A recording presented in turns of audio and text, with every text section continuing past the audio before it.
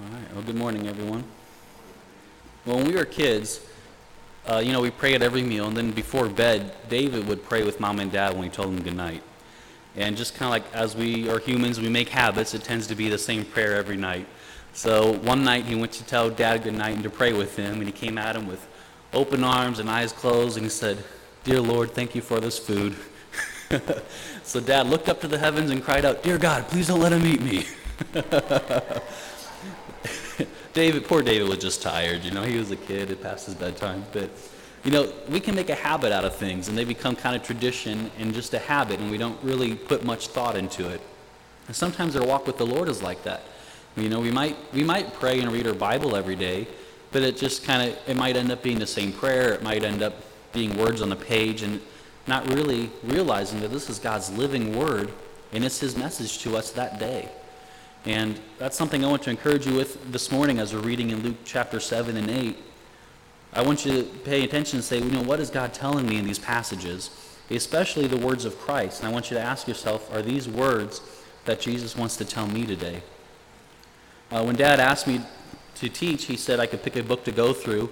And I picked Luke, and I love the book of Luke, but it's a really easy book to teach out of because you really don't even need to teach it. You could just read it because it's that good. There's not it's not really that confusing to anybody. You can read it in just an amazing book. So even as we read today, regardless of anything I have to say, I'm hoping that just the words of Christ in today's lesson, the Lord will just use it to bless your life. Let's pray before we get into the word. Lord, we thank you for your word. We thank you that you love us and care for us so much, that you've given us your word, that not just to know about salvation, that we may have eternity with you, but that we may walk with you daily, Lord, because you want an influence in our daily life and on our thoughts and in our conversations and in our every decision. I just pray that you will make your word clear to us this morning, that you will give us insight into your word, Lord, and help us to apply it to our lives, that we may just be a blessing to you in our life. In your name I pray, amen. So we're in Luke chapter 7. We left off in verse 11 last time, so we're going to pick it up there. Now it happened the day after that he went into a city called Nain, and many of his disciples went with him, and a large crowd. And when he had came near the gate of the city, behold, a dead man was being carried out, the only son of his mother, and she was a widow, and a large crowd from the city was with her. When the Lord saw her, he had compassion on her and said to her, "Do not weep." Then he came and touched the open coffin, and those who carried him stood still. And he said, "Young man, I say to you, arise." So he who was dead sat up and began to speak, and he presented him to his mother. Then fear came upon all, and they glorified God, saying, "A great prophet has risen up among us, and God has visited his people." And this report about him went throughout all Judea and all the surrounding region. So this is a particularly difficult thing for this woman. She is a widow, and her only son has died. Now, in this time period, in this culture, there were no equal opportunity employers. If a woman had no husband and no son, she was most likely going to be a beggar the rest of her life. She was going to be living in poverty. She had no one to protect her, no one to care for her. A very difficult time for her. And even apart from that, we know that losing somebody we love is always going to be a very difficult, horrible time. The Bible talks about death as an enemy, and the Bible even says that the Lord doesn't delight in the death of the wicked, and that's the picture God has on death. Now, secular reasoning and kind of secular counsel will tell you that death is just a part of life, and that's absolutely not true. That's the farthest thing from the truth. It's not a part of life. It's the opposite. Just like darkness is the absence of life, darkness is the absence of light, so is death the absence of life. Death was introduced after creation started. God had not created us with the intentions of us living a short life and dying. He created us for immortality. He wanted us to spend eternity with us. But it's because of man's sin that was all ruined in the Garden of Eden. And then, of course, we all have sinned and fall short of the glory of God. But there's something inside of us that yearns for immortality. That's the way God created us. We want to live forever. We don't want to face death, and especially when it comes to our loved ones. And passages like this can bring up some pretty interesting questions, If Jesus is able to raise anybody from the dead, why doesn't he do it more often? Now, sure, the Bible there are verses that say that, Jesus did a lot more miracles than what were recorded, so we don't know exactly how many people he raised from the dead, but I can almost guarantee you more people died that weren't raised during his life, during his ministry, than the people he did raise. So we think, why would God do that? And if you talk to atheists, one of their big reasoning for not believing in God is saying, if there was a God, then, and they would put on something about disease or wars or fighting or death and all these things. And the thing is, they've got a seed of truth in what they're saying. That's true, but what's going to happen in eternity for those that trust in Christ. God has promised there's going to be an end to death. There's going to be an end to war. There's going to be an end to evil. But that's for those who believe in Christ after they go to heaven. So why doesn't God raise more people from the dead? Well, to raise this man from the dead is kind of like putting a Band-Aid on a water main break. It's just a temporary fix, and it's not going to last for long. This man that he's raised from the dead is dead again, isn't he? He's been dead for a very long time. But Jesus has done something far better than that. When he died on the cross, rose from the dead, he defeated death. We'll look at a couple verses here. I think everybody knows my favorite passage, 1 Corinthians 15. In verse 26, it says, the last enemy that will be destroyed is death. And then down to verse 50, it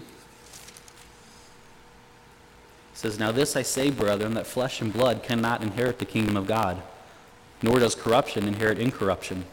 Behold, I tell you a mystery. We shall now all sleep, but we shall be changed. In a moment, in the twinkling of an eye, at the last trumpet. For the trumpet will sound, and the dead will be raised incorruptible, and we shall be changed.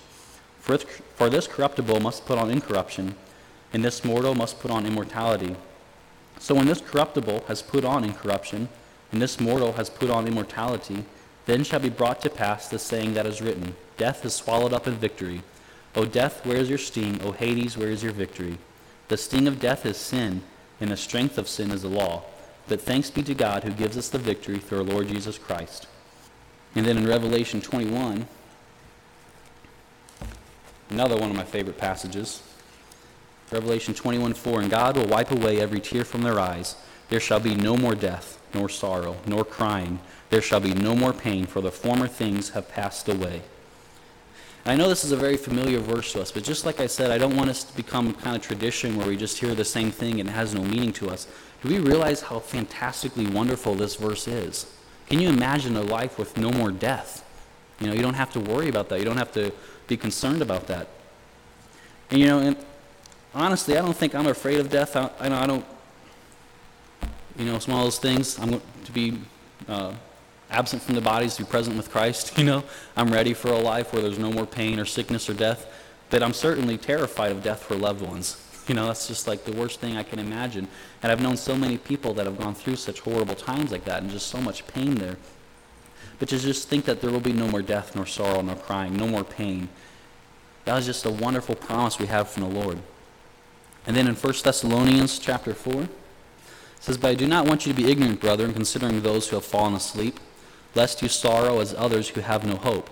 For if we believe that Jesus died and rose again, even so God will bring with him those who sleep in Jesus. For this we say to you by the word of the Lord, that we who are alive and remain until the coming of the Lord will by no means precede those who are asleep. For the Lord himself will descend from heaven with a shout, with the voice of an archangel, and with the trumpet of God, and the dead in Christ will rise first. Then we who are alive and remain shall be caught up together with them in the clouds to meet the Lord in the air, and thus we shall always be with the Lord in the air. Therefore comfort one another with these words.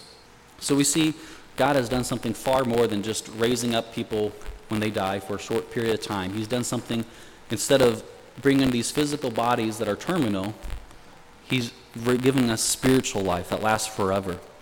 And it's a wonderful thing. So then in verse 13, he tells her to do not weep. And do you realize this is kind of a cruel thing to say to a widow who lost her only son, to just tell her do not weep. This is a very sad time in her life. We're told to mourn with those who mourn. And it would be a cruel thing to say unless Jesus had a solution for her problems. And he certainly does, doesn't he? And this is the first thing we have to ask ourselves. Is this something that Jesus is telling us today, is to weep not? What are we distraught about today? What's breaking our heart right now? Does Jesus have a solution for that? Is there an end in sight? And, sometimes we don't get answers to our questions in this life. Sometimes we might deal with pain every day, But there is a time where the Lord's going to take care of all that, Whether it's God's going to solve our problems and tomorrow will be a better day, or, we live another 50 years and then we get to spend eternity with Him and our problems don't exist anymore. Hosea 13:14, turn there. It says, I will ransom them from the power of the grave. I will redeem them from death. O death, I will be your plagues. O grave, I will be your destruction. And Isaiah 57:1 says, the righteous perishes and no man takes it to heart. Merciful men are taken away while no one considers that the righteous is taken away from evil. And that verse has been kind of an encouragement to me too. Sometimes you wonder kind of like why the good die young, and why some people are taken away. But there is certainly true that sometimes the Lord just takes someone home because He loves them and it's time for them to go, and they're much happier with the Lord than they are with whatever pain they're dealing with in this world. And then Philippians 3:20 says, for our citizenship is in heaven, from which we also eagerly wait for the Savior, the Lord Jesus Christ. And this is a really important thing for us to remember, that we're just pilgrims here. We're just passing by, whether it's 20 years or 100 years. This is not our home. And sometimes we get really stuck in that mindset that we really try to make ourselves at home here. We want to make ourselves as happy as we can. We want the easiest life possible. But that's not really what God's promised us. He's told us we're going to go through trials and persecutions, and that in this world, people are going to hate you because they hated Jesus, that we're going to have death. This is stuff to expect. But when we remember that our citizenship is in heaven, that's really our home. That's really where we're headed. That's really, the big reward at the end of the day that we have to look forward to. And when we have that mindset, everything else in life really becomes easier. When you get sick, when your basement floods, when whatever else is happening, you remember, this isn't home. I'm not home yet. And I remember, just when I go to work, I'm at work for 48 hours, and that can be a long time. And I just can't wait to get home. I can't wait to get home. And maybe I'll have a bad day at work or whatever happens at work, but I'm not home yet. I just got to get home. And of course, waiting to get home is still kind of, you don't really know that you're going to have a great time at home. You might be sick. You might have something happen where, you're working on your car your whole time off or something like that. But when we have our heavenly home to look forward to, we can rejoice in that, even in the midst of difficult times.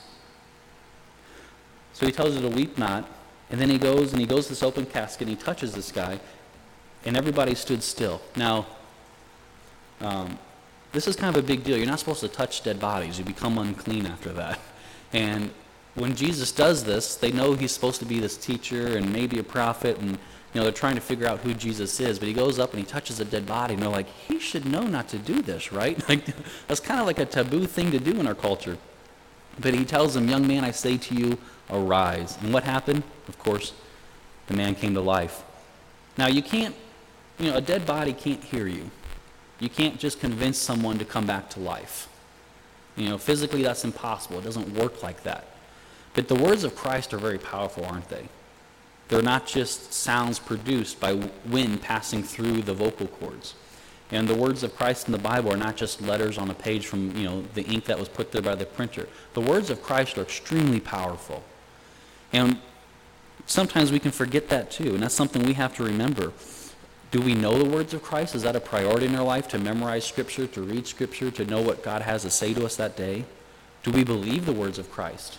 If they're that powerful, do we believe that they're true? Because if we believe what the Bible says is true, we should be living pretty extreme lifestyles of living for the Lord and sharing His gospel and loving Him so much. Do we believe they're true? And then lastly, if the words of Christ are so powerful, are we applying them to our lives? Are we living out what He tells us the way we should live? Or do we disregard them, saying, I think I might know more than God on this, which is a foolish thing to do. So he said to this man, arise. And this is the next thing I want you to ask yourself. Is God telling you to arise today? Well, what would He be telling us to arise from? To the lost, He's telling them to arise into salvation. But to the believer, He's telling us to arise out of the old man lifestyle. We can get saved. He gives us His Spirit and His Word. But sometimes we revert back to living like we're in the flesh, don't we? It's easy to go back into the world sometimes and say, this life is easier to do just whatever I want to do. Let's look at Romans 6, verses 5 and 6 says, "For if we have been united together in the likeness of his death, certainly we also shall be in the likeness of his resurrection, knowing this, that our old man was crucified with him, that the body of sin might be done away with, that we should no longer be slaves of sin." And then Galatians 2:20 says, "I have been crucified with Christ. It is no longer I who live, but Christ lives in me. In the life which I now live in the flesh, I live by faith in the Son of God, who loved me and gave himself for me." And then Colossians 3:1-3 says, "If then you were raised with Christ, seek those things which are above, where Christ is, sitting at the right hand of God. Set your mind on things above, not on things on earth. For you died, and your life is hidden with Christ in God."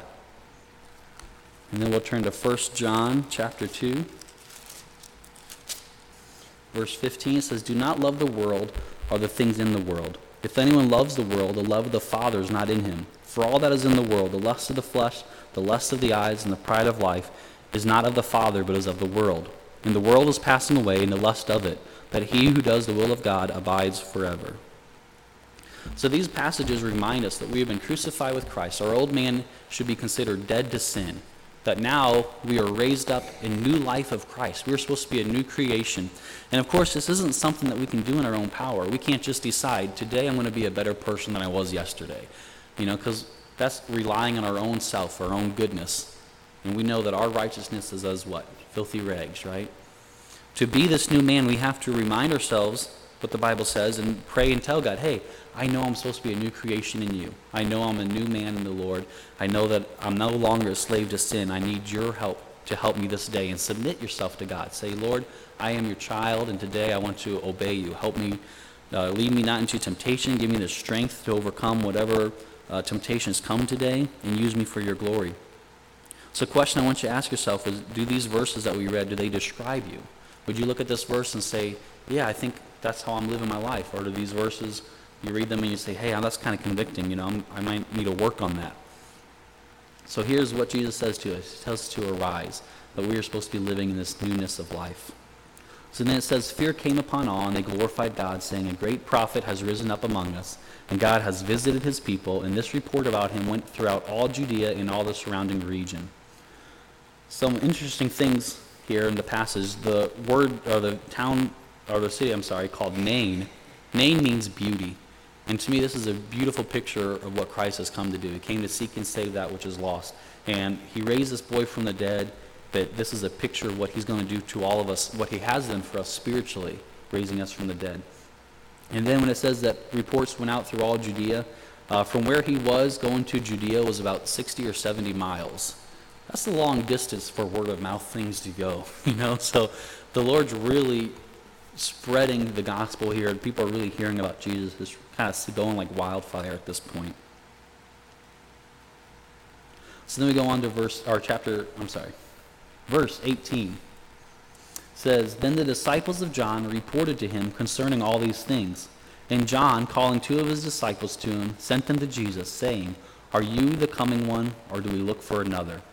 When the men had come to him, they said, John the Baptist has sent us to you, saying, are you the coming one, or do we look for another? In that very hour he cured many of infirmities, afflictions, and evil spirits, and to many blind he gave sight. Jesus answered and said to them, go and tell John the things you have seen and heard, that the blind see, the lame walk, the lepers are cleansed, the deaf hear, the dead are raised, the poor have the gospel preached to them, and blessed is he who is not offended because of me. When the messengers of John had departed, he began to speak to the multitudes concerning John. What did you go out into the wilderness to see? A reed shaken by the wind? But what did you go out to see? A man clothed in soft garments? Indeed, those who are gorgeously apparelled and live in luxury are in king's courts. But what did you go out to see? A prophet? Yes, I say to you, and more than a prophet. This is he of whom it is written, behold, I send my messenger before your face, who will prepare your way before you. For I say to you, among those born of women, there is not a greater prophet than John the Baptist, but he who is least in the kingdom of God is greater than he. So, you might ask a couple questions. First of all, why is John asking this? And why is John sending messengers instead of going himself? Well, in Matthew chapter 11, we hear that John is in prison when he asks this question. So here's John, and he is possibly, I would say, the most sold out for Jesus person in the Bible. He was the guy, even before he was born, he was leaping in his mother's womb when Mary was pregnant with Jesus and came. John has lived his entire life really dedicating to preparing the way for the Messiah. He lived a pretty extreme lifestyle. He lived out in the wilderness preaching repentance, which, by the way, is probably the least popular preaching you can do. You will not get more people hating you, which was obvious that we see in John's life, than when you preach repentance. So he's possibly the most on-fire person in the Bible, excited about the Messiah. And here he is asking, are you really the Messiah, or do we look for another one? That's a really sad point in John's life, isn't it?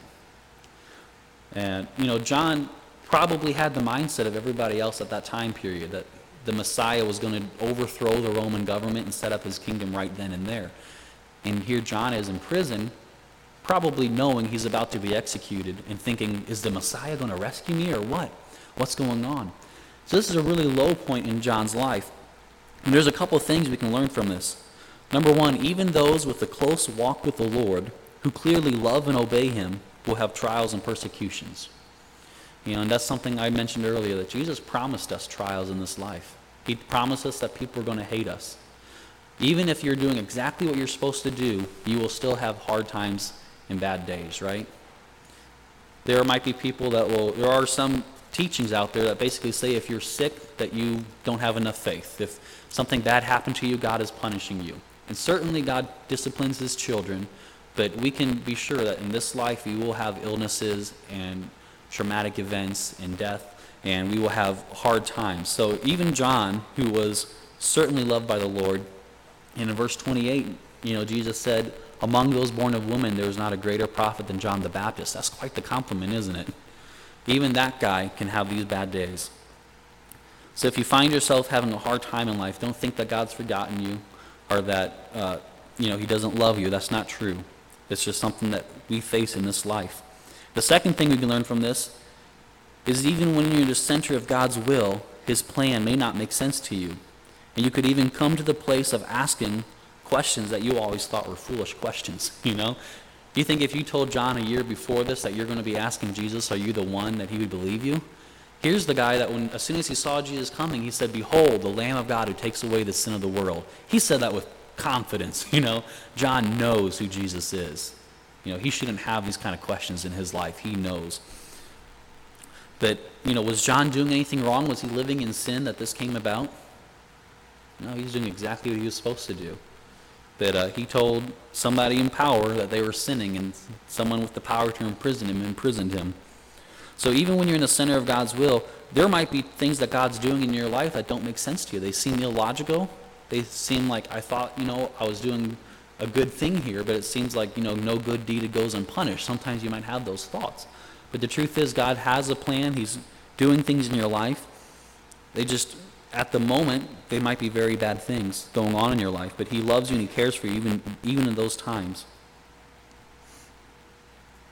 So at this point, these guys ask John or Jesus, and it appears that he's in a crowd of people at this time. So it's kind of, from what I gather from the text, it's kind of a public question that's being asked by John. This could be, if you think about it, this could be kind of embarrassing for Jesus. His number one guy is asking, are you really the Messiah? That's kind of an embarrassing thing, isn't it? It's kind of like, hey, you're that's not really what I'm trying to do here. I want people to know who I am. Jesus could have rebuked him, couldn't he? He would have been in the right to rebuke him. Jesus could have called him a hypocrite. That was pretty hypocritical of John, wasn't it? But what did Jesus do? He didn't do those things. Jesus builds up the brokenhearted. That's kind of a ministry of Christ. John is obviously in a very difficult time in his life, and he needs to be encouraged, and Jesus knows that. So the first thing Jesus did, he was encouraging him by revealing again who he was. So he told these messengers to tell John all those things that he's doing in verses 22 through 23. And in these verses, these are fulfilling messianic prophecies of the Old Testament, and John certainly knew those. So when Jesus told them, hey, go tell them all the things that I'm doing, John would be reminded, yeah, he's fulfilling messianic prophecies in these miraculous ways. He is the Messiah. This is the right guy. And so when we ourselves are going through a difficult time, or we have a brother or sister in the Lord who's going through a difficult time, a good thing to do is remind them again who Jesus is. Speak that truth into their life using Scripture, praying for them and encouraging them, telling them, hey, you serve a mighty God, and he's able to take care of this.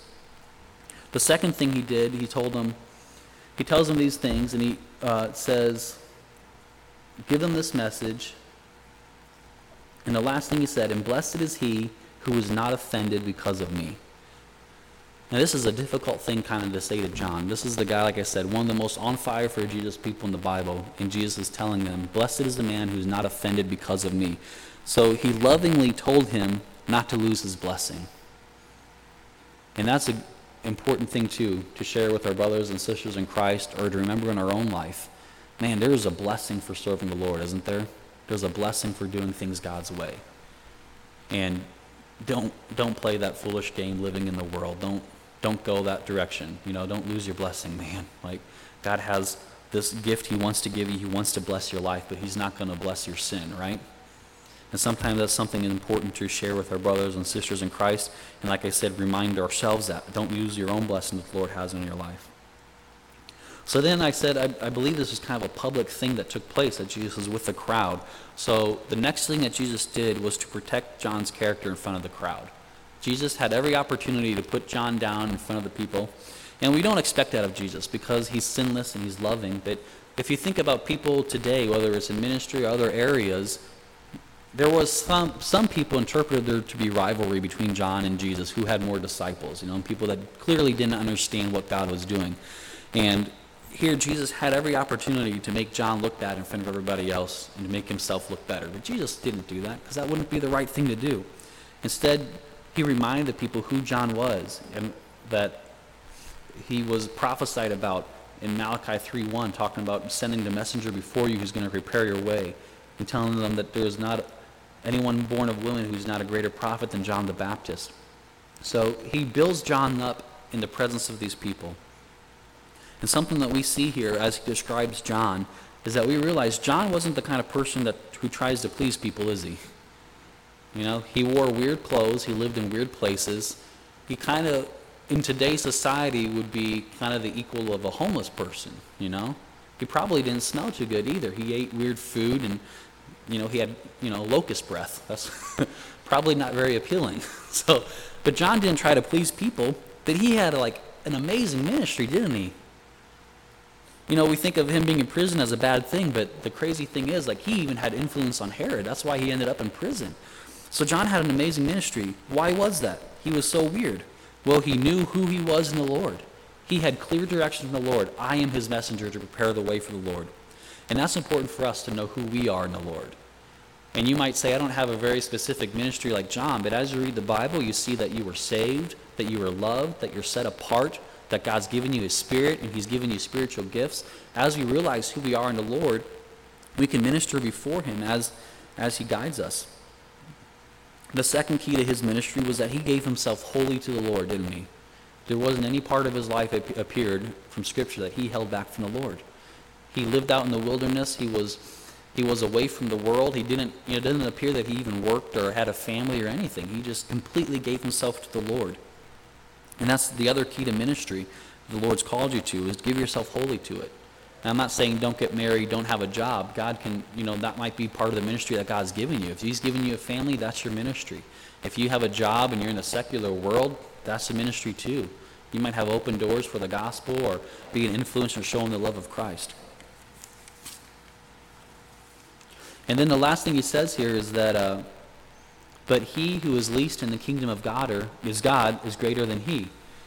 And that might be confusing at first, but you think about this. John was born under the old covenant, wasn't he? John was born before Christ died. And Christ is saying that, even if you were born after this and you're born into the kingdom of God, that even that is greater than John. But this is a kind of a common thing that Jesus teaches, talking about the least is greater.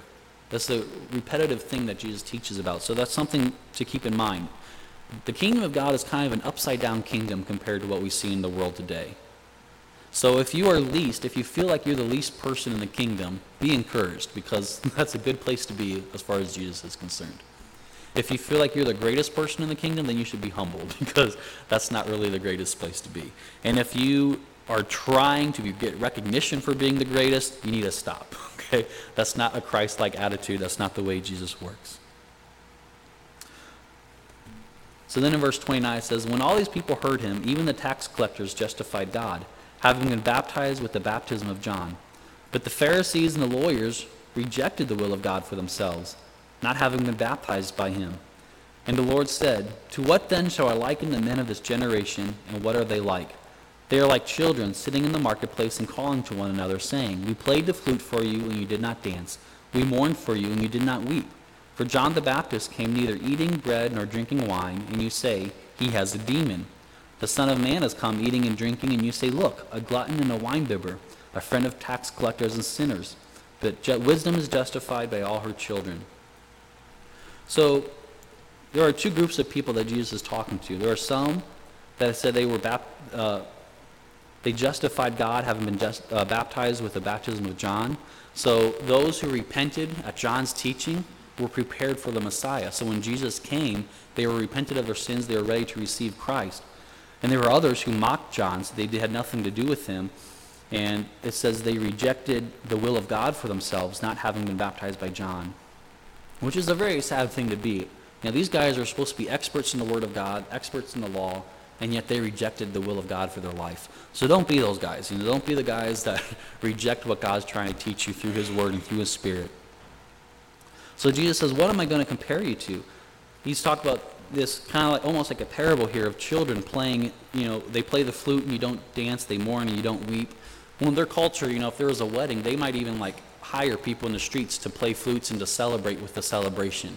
And if there was a funeral procession, they would actually hire mourners to mourn for you during the procession. And what they're saying is, we played the flute for you, you didn't dance. We mourned for you and you didn't weep, you're not responding correctly. And in the comparison there is John the Baptist came, he wouldn't partake in the food and the drinks of everybody else. He wouldn't live in society like everybody else, and they said, he must be demon-possessed. Jesus did the opposite. He lived in society. He communed with, prostitutes and tax collectors and all these sinful, wicked people, and they said that he's a glutton and a winebibber, a friend of tax collectors and sinners. So it doesn't matter what John or Jesus did, they're going to get criticized either way, weren't they? There's an important lesson for us because it's kind of something that's very common in our culture, try to be seeker friendly and try to be kind of blend in with the world. We can't please people and God at the same time, can we? And honestly, you can't even please all the people that you'll meet at the same time. If you are a kind of person that wants to please everybody, you're not going to please the people that don't like those people. I'm the kind of person, I realize I'm not going to please everybody, and I'm not going to try because it's impossible to do it. And we get this mentality sometimes in our American churches that we're going to try to be non-offensive. We're not going to offend anybody. So there's a lot of things, there's a lot of pages we got to black out in the Bible because that will be offensive. We got to do all these things to try to get as many people in and not offend anybody. And you're really watering down the Word of God so much, you're not really teaching it, are you? Here's the thing. People will come up with reasons why they don't like Christianity or the Bible. And you can try to change things. I won't talk about that then. They're going to find something else because what they're doing, they're actually rejecting Christ. They like the sin in their life. They don't want to submit to God. And that's just the way the wicked hearts work, Our hearts are desperately wicked, aren't they? We don't seek after God. So you can't try to go around pleasing everybody because it's simply not going to work. We're still going to reject Christ. That's why we stick with the Word of God. We teach what it says. We share the gospel. And of course, it might be offensive to some people. But wouldn't you rather offend somebody and then let them just perish into eternity? I think it was Charles Spurgeon says, if people are going to go to hell, let them leap over my body as I grab at their legs. That was his mentality, and man, God used him mightily, didn't he? That should be the heart that we have. If I have to offend you, I don't care. You need to know this. I had somebody get mad at me once for sharing the gospel with him. He was drunk and he wanted to drink some more, and I was basically convicting him. And he didn't want to hear it. And I didn't mention anything about him drinking. I was just sharing the gospel and going through other commandments. But he felt very convicted. He got really angry and asked why Christians do that. And I said, hey man, if you saw somebody on fire, wouldn't you want to help that person? Well, obviously. Well, what I believe in the Bible is that you are going to be on fire for eternity. And I have to tell you this. If I have any care for humanity, I have to tell you this. And that guy suddenly said, you know what? I don't believe what you believe, but I understand now why you did it. Thanks for talking to me. And he walked off. He didn't accept Christ. I like to think that seeds were planted, though. That he now, instead of hating Christians, he sees that if we really believe what we believe, we should be telling people, right? So don't try to please God. Don't try to please man. Stick with pleasing God. You're not going to please everybody anyway. All right, we're going to go through one more story, finish up chapter 7 here. Then one of the Pharisees asked him to eat with him, and he went to the Pharisee's house and sat down to eat. And behold, a woman in the city who was a sinner, and she knew that Jesus sat at the table in the Pharisee's house, brought an alabaster flask of fragrant oil, and stood at his feet behind him, and weeping. And she began to wash his feet with her tears, and wiped them with the hair of her head, and she kissed his feet and anointed them with the fragrant oil. Now when the Pharisee who had invited him saw this, he spoke to himself, saying, this man, if he were a prophet, would know who and what manner of woman this is who's touching him, for she is a sinner. And Jesus answered and said to him, Simon, I have something to say to you. So he said, Teacher, say it. There was a certain creditor who had 2 debtors. One owed 500 denarii and the other 50. And when they had nothing with which to repay, he freely forgave them both. Tell me, therefore, which of them will love him more? Simon answered and said, I suppose the one whom he forgave more. And he said to him, You have rightly judged. Then he turned to the woman and said to Simon, Do you see this woman?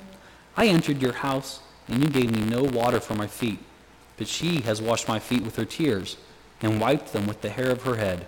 You gave me no kiss, but this woman has not ceased to kiss my feet since the time I came in. You did not anoint my head with oil, but this woman has anointed my feet with fragrant oil. Therefore I say to you, her sins, which are many, are forgiven, for she loved much. But to whom little is forgiven, the same loves little. Then he said to her, Your sins are forgiven. And those who sat at the table with him began to say to themselves, Who is this who even forgives sins? Then he said to the woman, Your faith has saved you. Go in peace. So here we have the story. The Pharisee wanted Jesus to come eat with him. It said he asked him into his house, and it seems like a nice guy. It seems like a nice thing to do.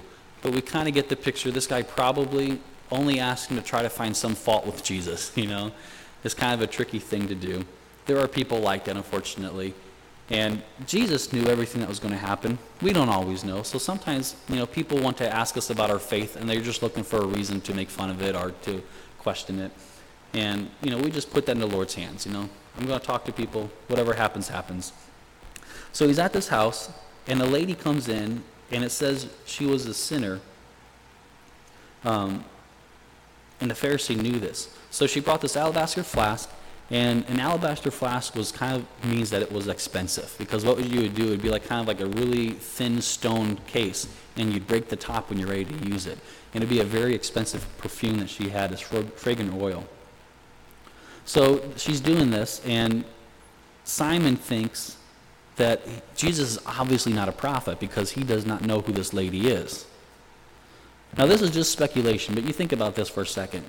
She came into the house without really being concerned that she's going into a Pharisee's house. The Pharisee knew who she was, and she wasn't asked to leave. How does he know this lady is such a sinner?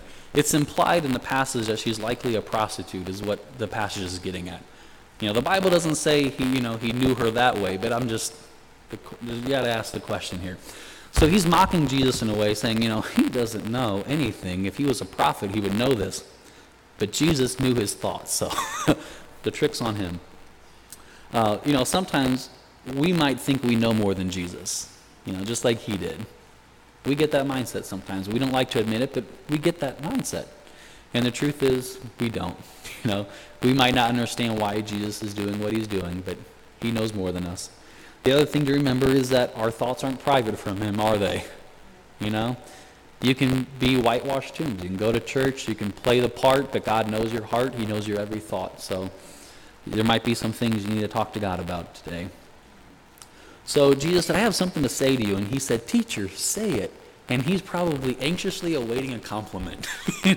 What a beautiful house you have. You are above all the other Pharisees. He's teacher, say it. He's probably anxiously awaiting that. So he tells this story about these two debtors, and he uses 500 denarii and 50. Well, denarii was basically a day's wages for basic labor. So 500 denarii would be about a year and a half's worth of labor that was forgiven of this debtor. So Jesus, a lot of times in parables, he uses money as an example because money kind of speaks all languages, doesn't it? Unfortunately, God knows our heart so much that, our heart is where the money is. So he uses money as an example. A year's and a half wages versus 50 days of wages. So Simon understands, well, I guess she's going to love the one who he forgave more. Jesus explains to her, you are rightly judged. There's the compliment he was fishing for, huh? So he said, you see this woman, I entered your house, and you didn't give me water for my feet. You didn't kiss me, and you didn't anoint my head with oil. Well, these are kind of common things when you have a guest. Being hospitable in this culture is huge. If you were not hospitable, that was another taboo thing in that culture. Even today in the Middle East, hospitality is a very big deal. So for him to not to do these things for Jesus is really to show how little he thought of him. He didn't think it was important enough to wash his feet or to kiss him, greet him with a holy kiss, or to anoint his head with oil. Those kind of shows that he really didn't respect Jesus at all. So we have to ask the question in our life, how is Jesus treated in our home? Would it be offensive to him, the things we talk about? Would it be offensive to him, the things we watch?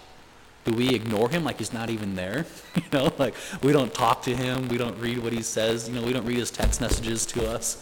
How is Jesus treated in our house? Do we treat him like Simon the Pharisee, or do we treat him like the sinner who's been forgiven much? So there are some things that she did that we can ask ourselves, are we doing? By washing his feet, she was serving Jesus. Do we serve Jesus? Do we do that every day? She wouldn't stop kissing his feet.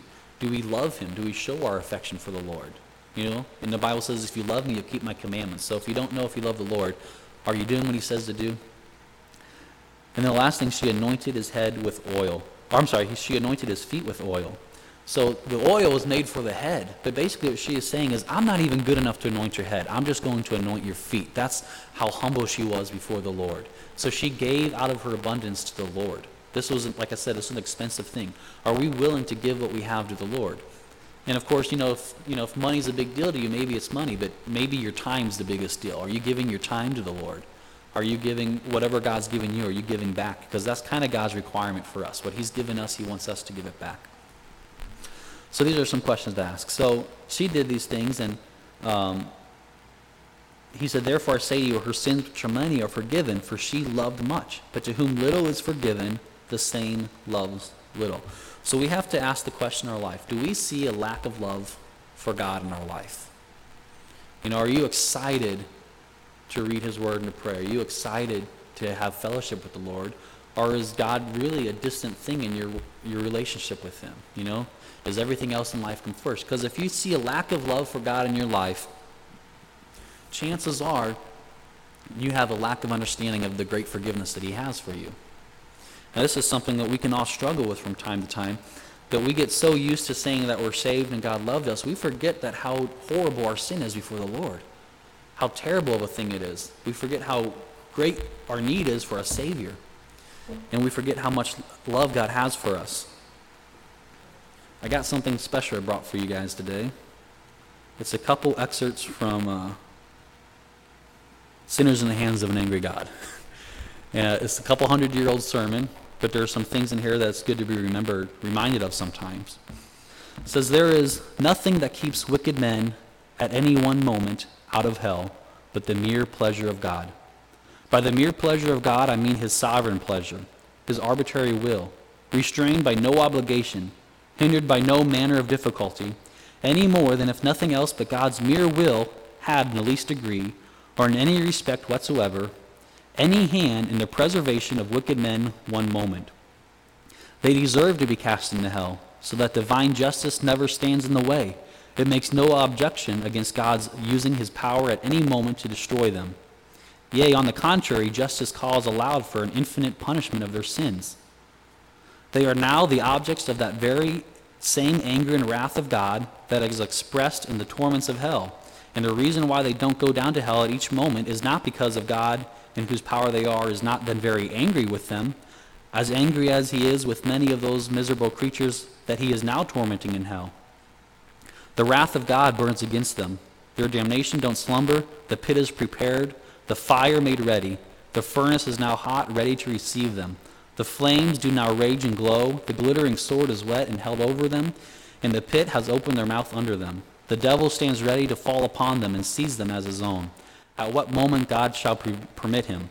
They belong to him. He has their souls in his possession and under his dominion. The scripture represents them as his goods. The devil watches them. They are ever ready by them at their right hand. They stand waiting for them like greedy, hungry lions that see their prey. It is no security to wicked men for one moment that there are no visible means of death at hand. The unseen, unthought of ways and means of persons going suddenly out of the world are innumerable and inconceivable. Unconverted men walk over the pit of hell on a rotten covering, and there are innumerable places in this covering so weak that they don't bear their weight, and these places are not seen. Pretty scary, isn't it? And we forget about that, how fragile life is, and that we are condemned already in our sin without Christ. And we realize all that Christ has done for us, that he's saved us, and that not only we have to spend eternity with him, but he wants to walk with us daily. We should be drawn to love him more. So Jesus tells her that her sins are forgiven, and he says, your faith has saved you. This is such an important verse. Your faith has saved you. She did a lot of works for him, didn't she? Washed his feet, kissed his feet, anointed his feet with oil. But it was her faith that saved her. It wasn't her works. Her works were a sign of her faith, right? And that's something important to remember. If you really love God and if you're really saved, the works are just going to naturally happen. So those are a sign that you are saved by faith. It's not the other way around. And then the last thing he says is go in peace. And like I said, I want you to look at the words of Christ today and ask, are those for you? And I think these three words definitely are for all of us, to go in peace today. God offers a peace that surpasses understanding. We all have troubles that we face. We all have difficulties. I don't know the stresses in your life today that you're worried about that's on your shoulders, but God wants you to know that you can cast your cares upon him, that you can go in peace. And of course, the greatest peace we have is that we have peace with God through our Lord Jesus Christ, right? But we don't have to worry about that wrathful God that hates sin that we are committing. That he looks at us, he sees the righteousness of Christ, he sees his children that he loves dearly, and we can go in peace because of that. Let's pray.